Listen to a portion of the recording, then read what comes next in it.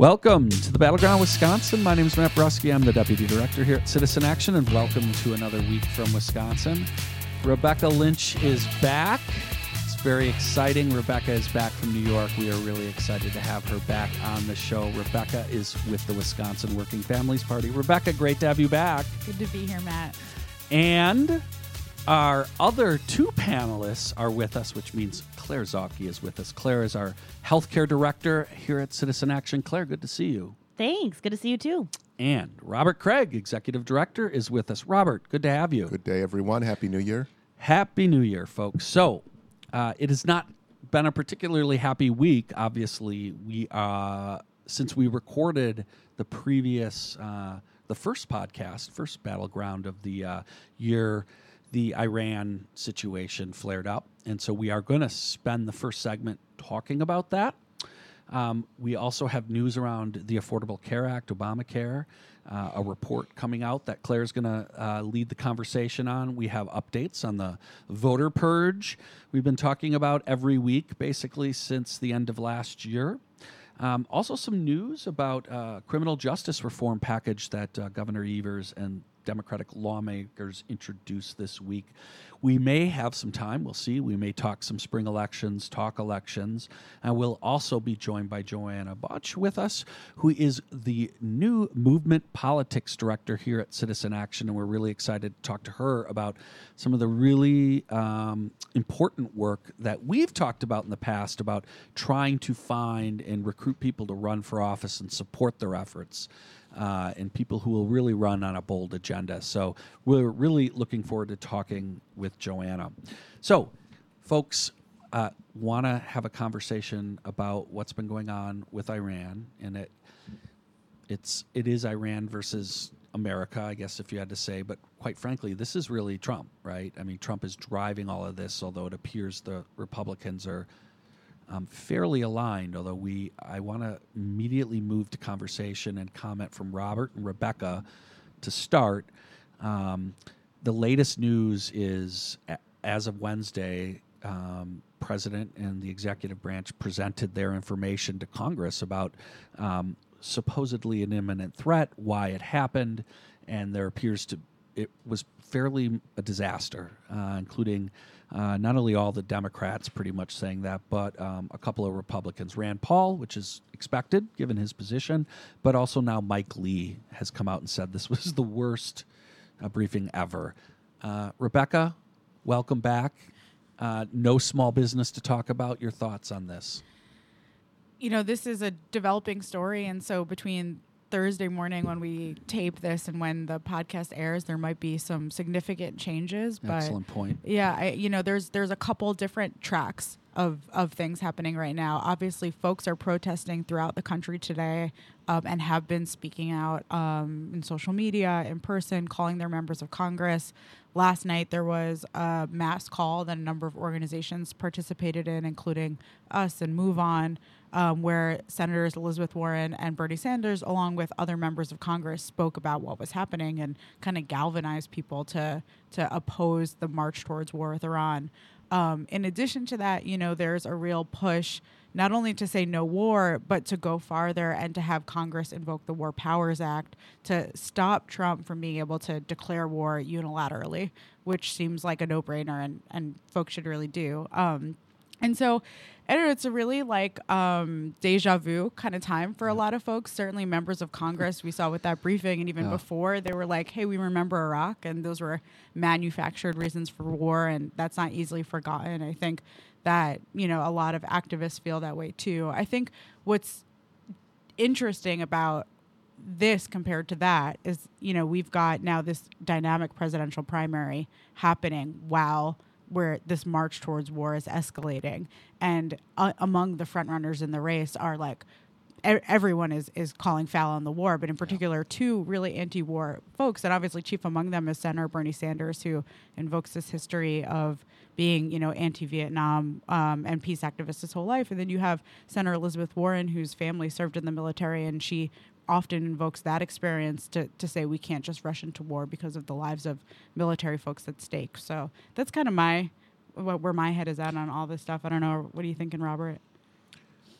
Well, look, this is an acceleration of the imperial presidency, which is a concept. I mean, really, since the Cold War, presidential powers contra the Constitution have been increasing, and Congress's role in war making has decreased.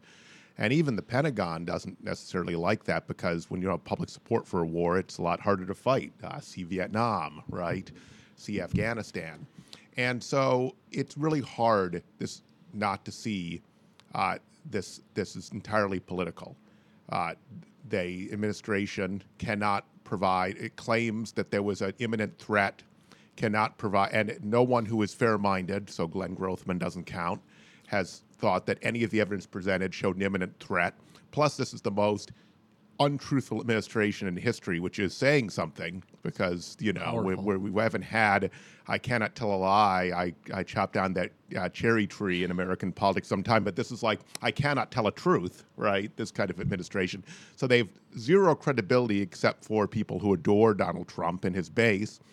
And quite frankly, you can't forget about the fact that this is happening during impeachment process, and also that Trump himself claimed that Obama would attack Iran in 2012 because he needed to get reelected. So we know Trump's mind already wired that way, that if I become a wartime president, then that's all good. And this has evoked such a backlash that we're a couple votes away in the U.S. Senate from them banning him from taking any war actions against Iran without congressional approval. You already have 2 Republican senators supporting it, and it will pass the House. So one more sort of broader context that it's operating within, there has been a movement that really broke publicly this week of both conservative and liberal veterans of the Iraq and Afghanistan war. So vets, quite frankly, now of almost, well over a decade, right?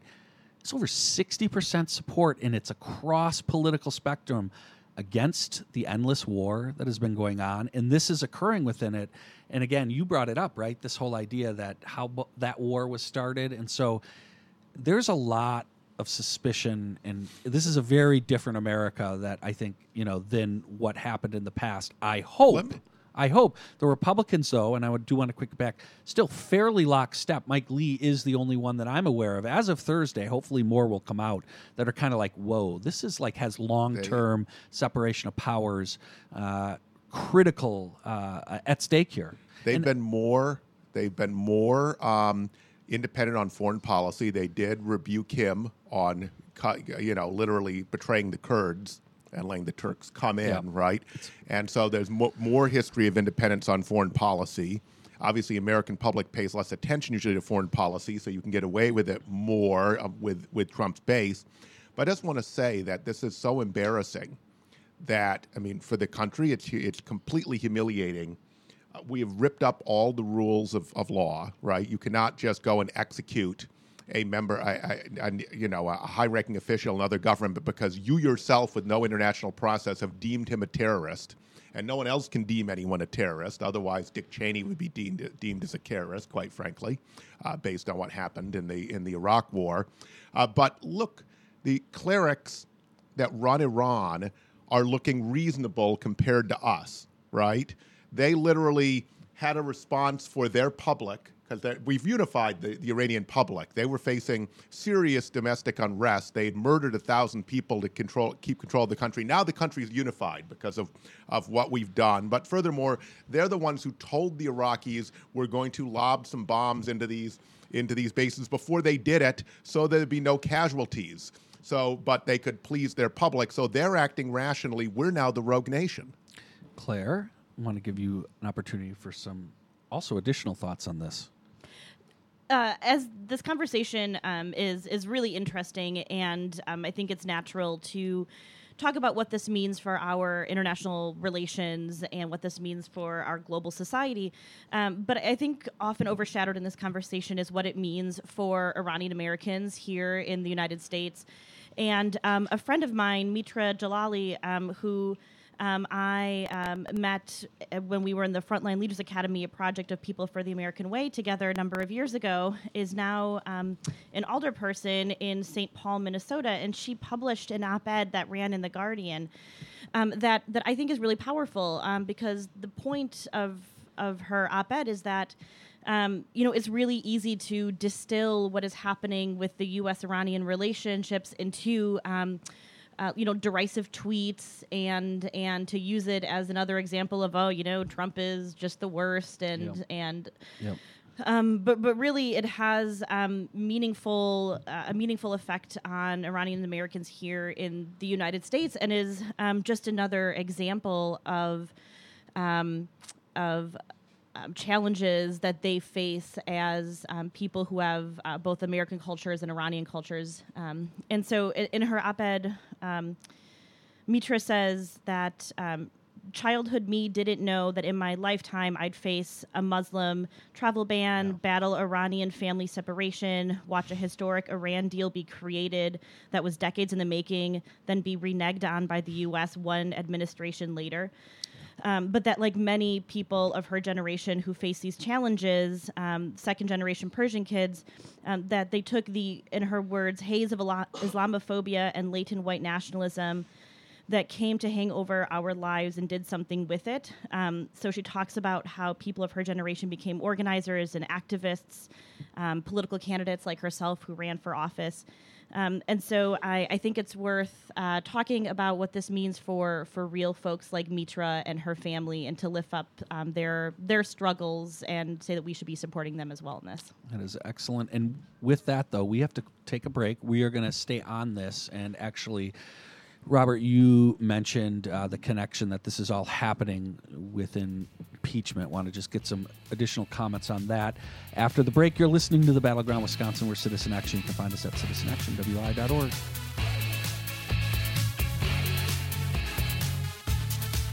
Welcome back to the Battleground Wisconsin. We're Citizen Action.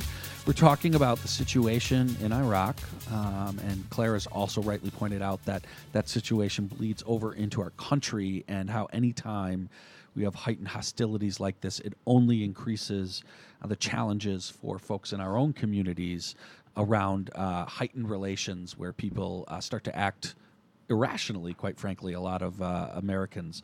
But Robert, you also mentioned, and I wanted to get your comments before we move to the next topic, around the fact that this is all occurring within impeachment, and there was some news that happened this week on impeachment that's very important as it relates to the Senate. Well, in the midst of all the hoopla around Iran, and justifiable hoopla, to be quite frank, McConnell has now said he has the votes to proceed with a Republican-only process, and he's saying he's going to proceed as they did in the Clinton impeachment and therefore decide on witnesses later. You got to remember, with the Clinton impeachment, there was a special prosecutor who had interviewed everyone and put it on the record, and the key witnesses were also all interviewed in the impeachment, in the House part of the impeachment for that process. Thanks for the facts, Robert. Those are going to be very important in this process. You're right. So, but Nancy Pelosi has still not delivered the papers to the Senate, and she was captured by journalists walking through the Capitol quickly yesterday late afternoon, and she indicated she is not going to until she knows exactly how this process will work, and they do not have that information. And so they're fulminating in the Senate over this and among Republicans. But here's the thing.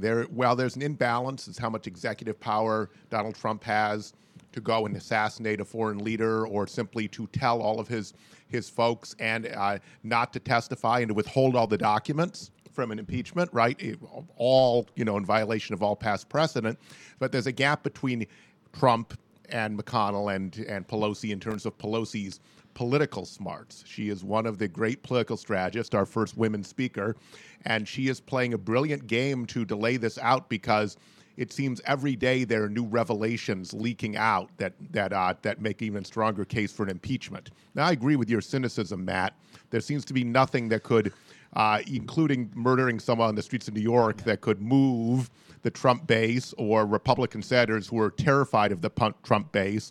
But this does get worse and worse for him, and it's really difficult for them now that Bolton, who obviously has firsthand knowledge and has said he will testify if subpoenaed, and they're going to ignore this evidence and just move forward without any process whatsoever, and then claim that there isn't firsthand information, which has been denied, all been denied by the president and kept from the investigation. So I believe this will not be the last time we're going to talk about this, but we do have a unique role on the show to talk about things, not only healthcare, but also here in Wisconsin. And before we get into some Wisconsin news, Claire, I wanted to have you at least lead us with the conversation, but obviously get other panel comment if we could.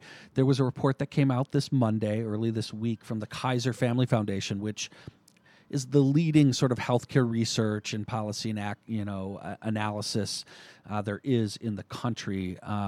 Their report really tried to look at what's happened in, I believe it was a 9-month period, when essentially Obamacare market, when we repealed the mandate, the idea that folks were going to be not only penalized financially, but also now that they even have to have it.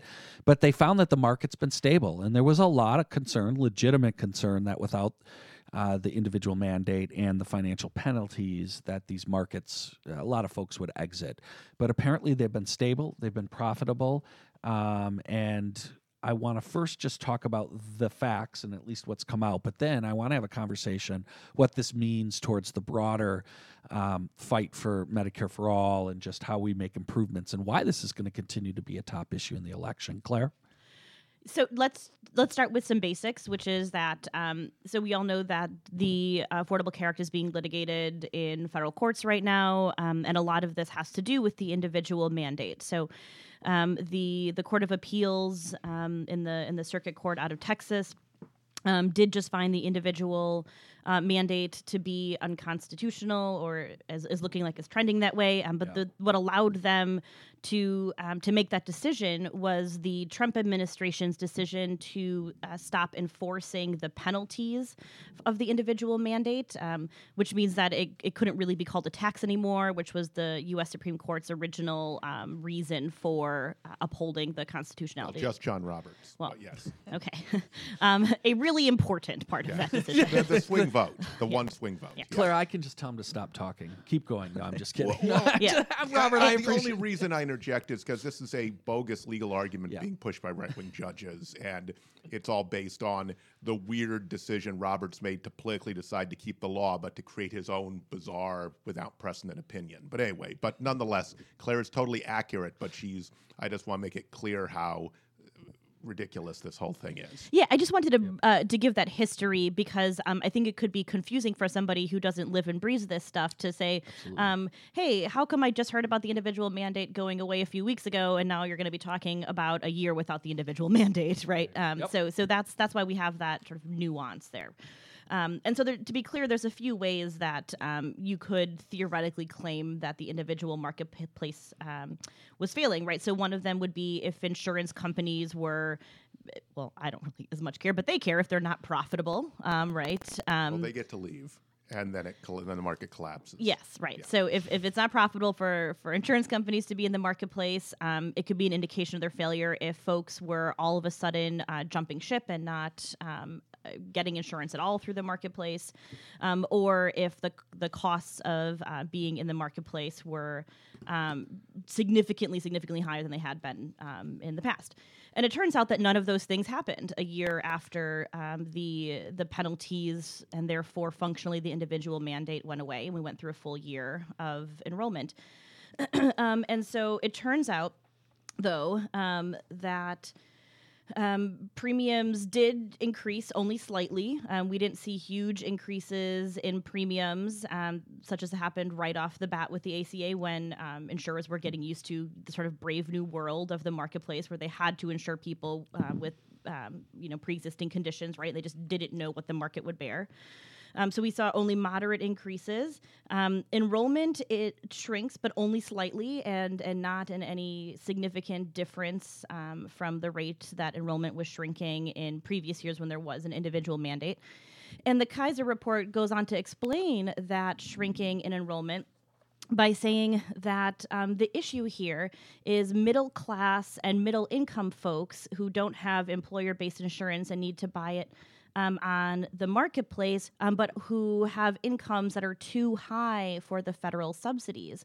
So enrollment is not declining for people who receive the federal subsidies; it's declining for folks who don't.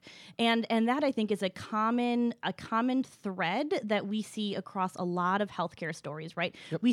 We see that same group of folks suffering in Wisconsin because we didn't expand Badger Care, and we when we talked about the Kaiser report, where we talked about the increasing rates of uninsured in children. Again, it's the same pocket of folks because they're priced out of the individual market. And so to lead into your comments sort of before, this is an example of why the Affordable Care Act is important and the marketplace are important and they're worth protecting because they're extending significant protections and coverage to people who didn't have them and couldn't afford them before. But it's only an incremental reform. It's not our end goal because the profit motive is still present in this system and therefore pricing people out of having health coverage. I talked to somebody just the other day, and then I'm going to go to the rest of the panel, who basically broke their arm and with consultation with the doctor who saw them, realized that because they didn't have insurance and fit into exactly that market, told me they chose not to get health care.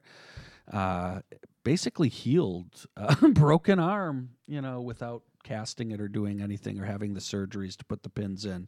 Just couldn't move it at all for 2 months, which means didn't work for 2 months. It's a brilliant economic decision that the current market provides.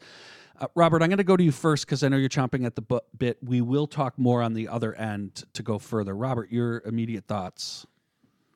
Well, just first on the legal aspects, look, if you believe that the federal government doesn't have the power to the Affordable Care Act, then you actually believe that it doesn't have the power to function as a 21st century government. Okay, so these are legal arguments, which are political arguments in the robes of legal arguments. Okay, so people shouldn't worry about the various questions here. It's a straight out naked political play.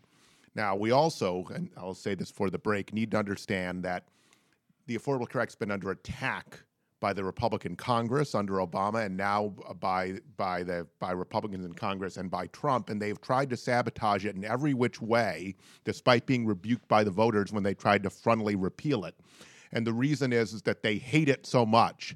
They hate the idea that our democracy would try to make healthcare affordable for average people, especially low-income people, that they're willing to actually take people's healthcare away and sabotage, basically violate their oaths of office, okay, by finding every which way to sabotage. And what's amazing is, in this report, is the sabotage hasn't worked so far, but it is having some effect we can talk about at the other end, as Claire was talking about. But the idea was, the reason you couldn't buy good insurance before was because literally only sick people would sign up for the highly priced insurance and healthier people wouldn't, and then it would be too expensive. And it's a death spiral. But it hasn't happened, and the Affordable Care Act is held on. But don't pretend that another term of Trump might not actually cause this death spiral. We can talk about that after the break. Very good. We're going to take a break. You're listening to The Battleground Wisconsin. We're Citizen Action. You can find us at citizenactionwi.org.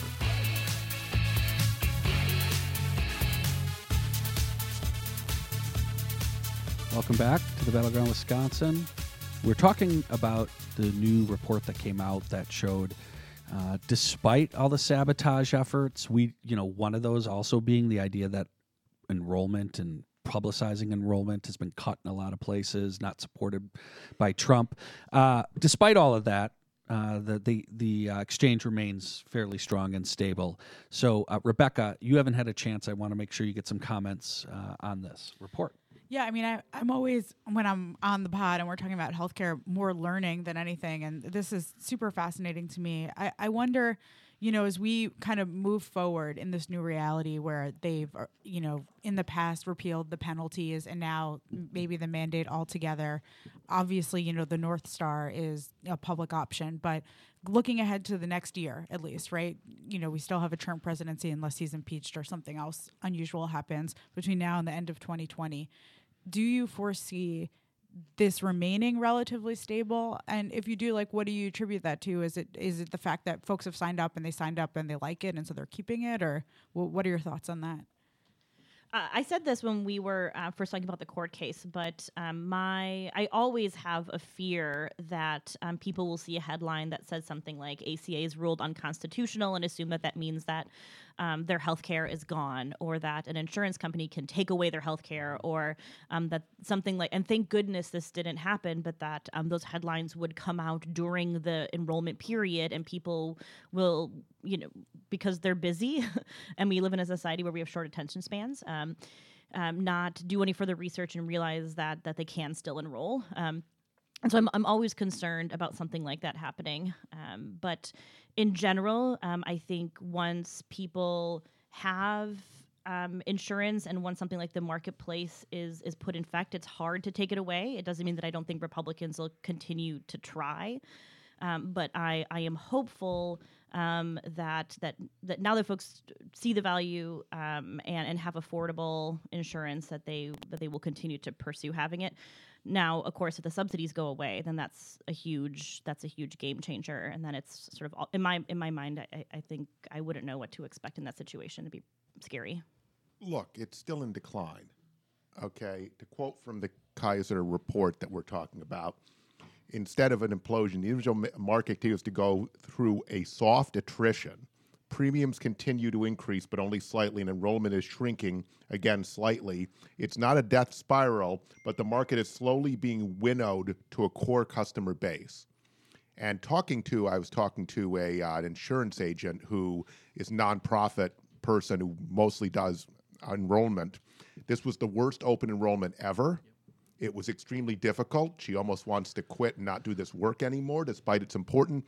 So the level of sabotage is not just the individual mandate. They just legalized junk insurance plans, which will fool people with a lower premium into buying something that's not even real insurance and doesn't cover all the essential benefits, for example. So there are just tons and tons of sabotage going on, and it's going to continue because not just Trump. We understand the whole conservative movement has tried to do this and continues to do this despite being rebuked by the public. They would rather get their way than people have access to a fundamental human right that is health care, and people need to understand that. And they're hoping people say, oh, it's unconstitutional if we have such a U.S. Supreme Court decision. It's too bad that it violated the great covenant and standards that the founders set up, when it's nothing of the sort. It's a creation of right-wing politicians in robes. So obviously, one of the most important things is this report, I think, reveals, and just our lived experience as organizers working on this issue, we know this issue is not going away. It continues to be white hot. It's why Medicare for All gets so much traction in this election, and why we have at least two candidates, basically fully embracing it and having close to 50% of the Democratic primary voters supporting them, right? And we have almost every other candidate, or at least a lot of them, running with decent public option bills, things that would start to hopefully continue to invest back in a system, if not go all the way to a fully public system. This issue is not going away because people's lived experience dealing with these insurance companies. So, Rebecca, back to you for the final wrap up on this. Do you have anything you want to add as it relates to looking forward? Okay, so with that though, I want to give an opportunity to give any of the panelists an opportunity to talk about anything else related to the presidential primary, or anything coming up that strikes you as critical that you've seen, since we really haven't had a chance to talk about this much since the end of last year. And Rebecca, we haven't had a chance to talk to you in a while. Your thoughts? We have at least 5 minutes. Yeah, just in the last week alone, there's been a lot of non-Iran news. The big thing today is that the Sunrise Movement, the youth climate activist movement, has announced that it's endorsing Senator Bernie Sanders, which is super exciting. Obviously, I work with the Working Families Party. You've endorsed Elizabeth Warren. So in our little corner of the world, we're still super psyched this week about Julian Castro, who is no longer running for president, Secretary Julian Castro, and very shortly after after, retiring his campaign, endorsed Senator Elizabeth Warren, and Castro and Warren just had a huge rally the other night in Brooklyn. And he's going on the trail in Iowa and is like not just endorsing, but like very heavily campaigning. So we're hopeful that's going to give her some momentum, and super excited about it. What I think is super exciting, and we've talked about how great Julian was in the primary and how he did extremely well both in the People's Action process, but I just think in impressing people, he does get responsible for probably knocking Beto out of the election and pointing out like some serious flaws there. I think what's really important is, in my mind, it's a clear way of saying another candidate actually lying in with and aligning with the two, what I would describe as fairly significant change presidential candidates. And that's exciting whether you're for Sanders or Warren. And I say that to also let Sanders supporters know, right? Like they got to see the differences between those two candidates and a lot of the others. And that is important. That's movement from an establishment candidate to somebody who's definitely aligning more with progressive or on the left. Robert or Claire? One of the things I said last time we talked about Julian Castro retiring his campaign is that I appreciated that he was authentically himself, and that authentic self was a caring person who genuinely was invested in the community. And I just think that him endorsing so wholeheartedly Senator Warren and not just putting it out there and then going away is an example of that. I think he always puts a lot of action behind things that he says. And so he could just have a rally and then, go home and hang out with his family. But instead he's hitting the campaign trail and he's not stopping fighting for what he believes in and doing what he thinks is best for the community. And no matter where you land on this, on any of these political candidates, I hope that we can acknowledge that deserves a lot of respect. Robert, are your thoughts? Well, look, we've had a potentially an important change in the election. We'll see. It's possible that the Iran scare is going to be just that, and we'll go back to usual Trumpian foreign policy, given that the Iranians have actually stood down, not Trump, right? But we've just put foreign policy onto the agenda, and that's very rare. I mean, the only presidential election that was where foreign policy was a major issue in decades really was 2004 after 9/11. And so the kind of the fervor for the Iraq War, which actually badly damaged Hillary Clinton's career, because it sounded like a good idea to vote for the Iraq War to her then, something I'm sure she regretted later, particularly how it turned out. But the question is, will the various positions Democrat candidates actually on foreign policy play out here? And you have Biden, aided in many ways by the punditocracy in D.C., you're the Chuck Todds of the world, right? Being the steady hand who has a lot of foreign policy experience and we can trust, so we'll be safe. So that's being pushed forward. You have Mayor Pete, the one who actually was in the Middle East and is a vet, trying to play off that. And then you have Bernie and Elizabeth playing the much stronger anti-war credentials, Bernie's being quite pure and Elizabeth being on that side, but also a little more nuanced or mixed, however you want to put it, depending on whether you are a pro-Bernie or pro-Elizabeth on those issues, but clearly on the left side of the spectrum as far as American politics on war and peace. And I tend to think, just like in 2008 when it really helped Barack Obama, that the stronger you are on peace, the better in the Democratic primary, and that the Washington punditocrats have got it all wrong as to what will play well in a primary. Yeah, I would totally agree. But we're going to wrap this up because I actually want to, before we go to break, I do want to point out for folks who live in Congressional District 7, we have talked that there is a very important special election this spring since the really insightful and thoughtful Sean Duffy decided to step down. I hope people took the sarcasm. I'm sorry. No tweets against Matt about I'm sorry. Please, that guy, let's get real, right? And by the way, he exposed himself the minute he started talking a lot on television. But we're having two really important candidate forums, both Tricia Zunker and Lawrence Dale will be at them. And the first one is going to be January 15th. And that's going to be in Rice Lake at the Rice Lake Senior Center. That's right, Rice Lake, we're coming for you. And you said it was Congressional District 7, I right? did, Robert. And then the second one will be in Wausau, and that's going to be at the Wausau Labor Temple in the main hall. So that's going to be on January 29th, folks. Please get out. We will be surveying our membership about what you think about the race and see if we should get in. But very important congressional primary, and hope you all can get out. But with that, we're going to take a break. When we get back, we're going to continue to talk about the critical importance of elections, but we're going to also look a little bit into the future and the idea that we need to do a better job of really finding and developing folks who are really critical to be the vanguard of the next progressive movement. And so we're going to have Joanna Bouch with us. She is our movement politics director. After this break, we'll see you right here at the Battleground, Wisconsin. Welcome back to the Battleground, Wisconsin. Again, we're Citizen Action. You can find us at citizenactionwi.org. We're really excited for our next guest. That is Joanna Bouch, and she is our movement politics director. Oh, yeah, hey, that sounds Matt. beautiful, by the way. I love the sound of that title because, Joanna, and I'm going to ask you to dive in and give the top lines to folks about what you do, but just the whole idea that we need a movement of people to really change a lot of the politics that's happening in this country. But Joanna, tell us more about yourself first, and then what you're going to be doing here at Citizen Action. Yeah, so I'm really excited to be on the podcast, my debut. This is really fun. Woohoo! But I am a lifelong Milwaukeean, Latinx, born and raised in the near South Side.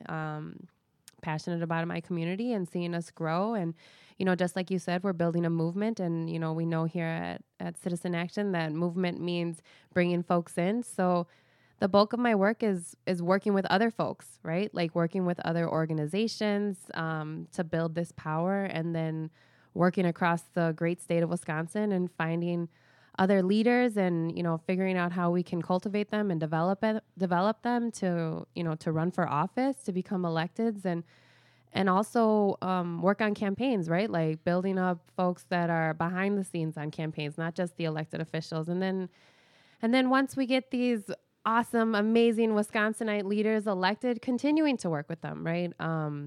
Seeing what it looks like on the inside of politics and, inside of the Capitol, inside of City Hall, and,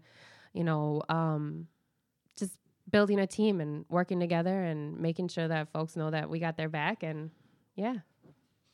It's really, really exciting that you're on board. And, what's so wonderful about you in particular being in this role is that you have so much experience kind of with candidates, with campaigns. And I think there's so much work to be done, not only to bring people in to volunteer and build energy and support for candidates, but also with the candidates themselves to build up their confidence to run, to help them make a plan to win, to guide them on the issues and building their coalitions. And so that's something that is so needed. And for sure. Yeah, I mean, Citizen Action, Working Families Party, so many other groups. I love what you said about bringing people in. I mean, the only way that we're going to win is if we build these coalitions. And Matt and I have talked for years now about having that kind of center on the left or whatever you want to call it among people's organizations and our movements where other groups are organized, and whether it's in the presidential race where we see Wall Street donors who are organized around their candidates, or even locally centrist groups who get together regularly. And I think for us, we're all too often in our silos, just trying to do really hard David versus Goliath work on our own.